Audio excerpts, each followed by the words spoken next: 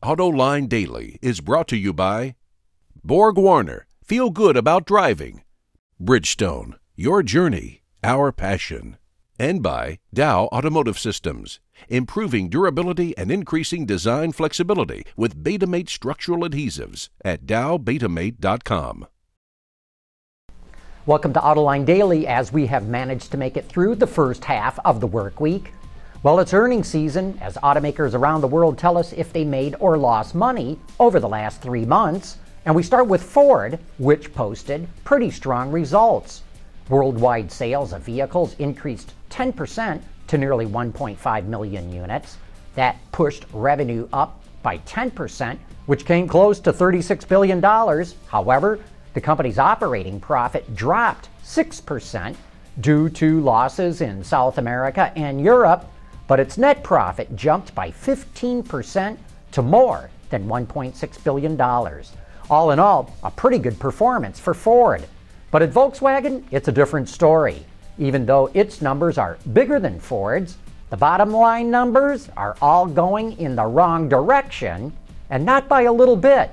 Even though Volkswagen managed to sell nearly 5% more vehicles, more than 2.3 million, its revenue dropped 1.6% to just over $60 billion.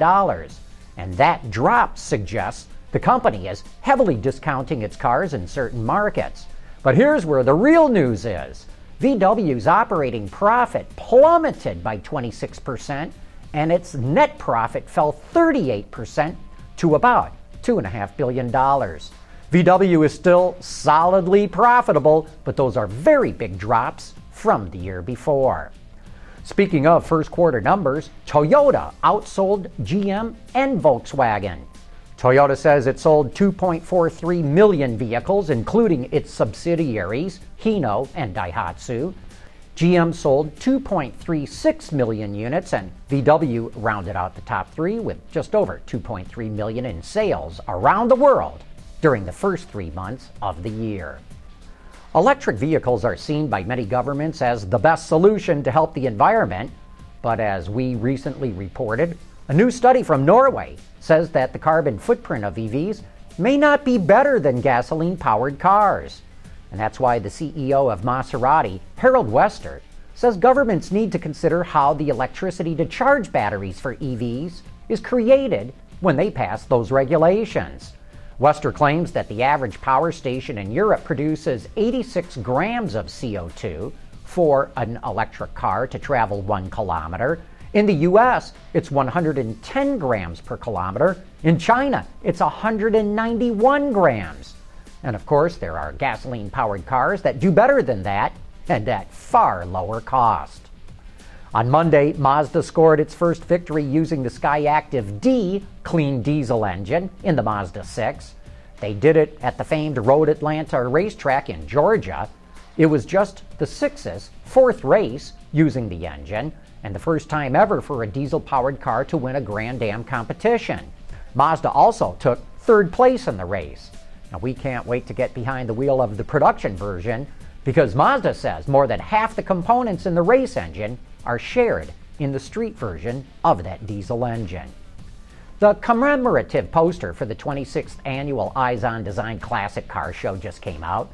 This year's theme is Revolution over Evolution, which depicts a 1948 Tucker sitting in front of the Edsel and Eleanor Ford mansion. And even the poster is revolutionary. It has an augmented reality feature that allows viewers with a smartphone to access brief remarks about the artist, the car, and the home. The Eyes On Design posters are always created by noted automotive artists. This one was done by Stephen Macy. Hey, coming up next, it is time for You Said It. Proven on the track and on roads around the world, Borg Warner turbochargers improve fuel economy and reduce emissions without sacrificing performance. Borg Warner, official turbocharger supplier to the Eyes On IndyCar Series. And now it's time for some of your feedback. Ramon Rivera doesn't like the way Sergio Marchionne pronounces his name. I used to pronounce it Marchione until I learned he pronounces it Marchionne. And I know this for a fact because it was Marchionne himself Who told me?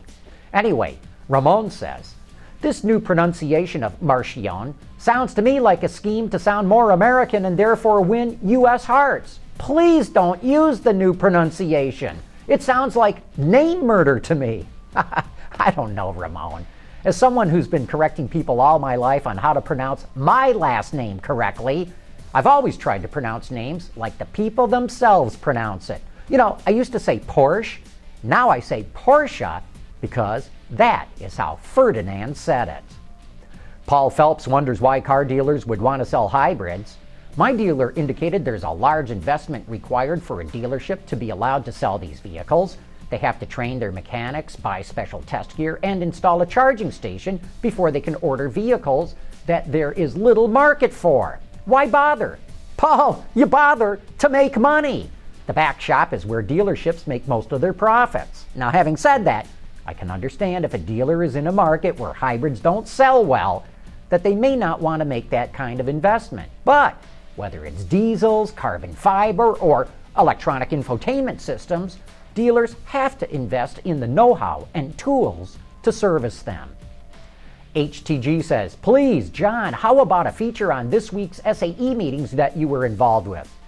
And he's referring, of course, to a panel that I moderated at the SAE show with a bunch of motorsports experts on whether racing is relevant to the automotive industry. It was a superb discussion, but it was also a 2-hour-long session. As the moderator, I wasn't able to take any notes, and so as good as that panel was, and believe me, it was good, we really don't have any pictures or video or record of what was discussed. Brett has something to add to all this discussion about opposed piston engines, like from Ecomotors and Acades Power. Fairbanks Morse, he says, has produced a highly regarded opposed piston diesel engine since the 30s.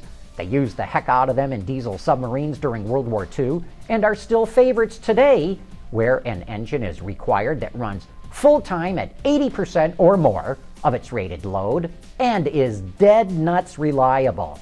Brett, I gotta tell you, thanks for that information. I had never heard of Fairbanks Morse before, and it's really cool to see that the U.S. Navy is still using opposed piston engines that can trace their roots back to over 80 years ago. Speaking of engines, Tim Burns wants to know, hey John, any updates on the rotary engine? He's referring, of course, to Ernie Brinks, the guy that we showed you last year, who made some intriguing modifications to a rotary engine that could boost its efficiency significantly.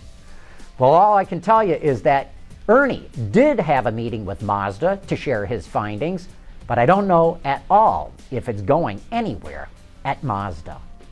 Hey, thanks for all your letters and comments. Even we learn from you.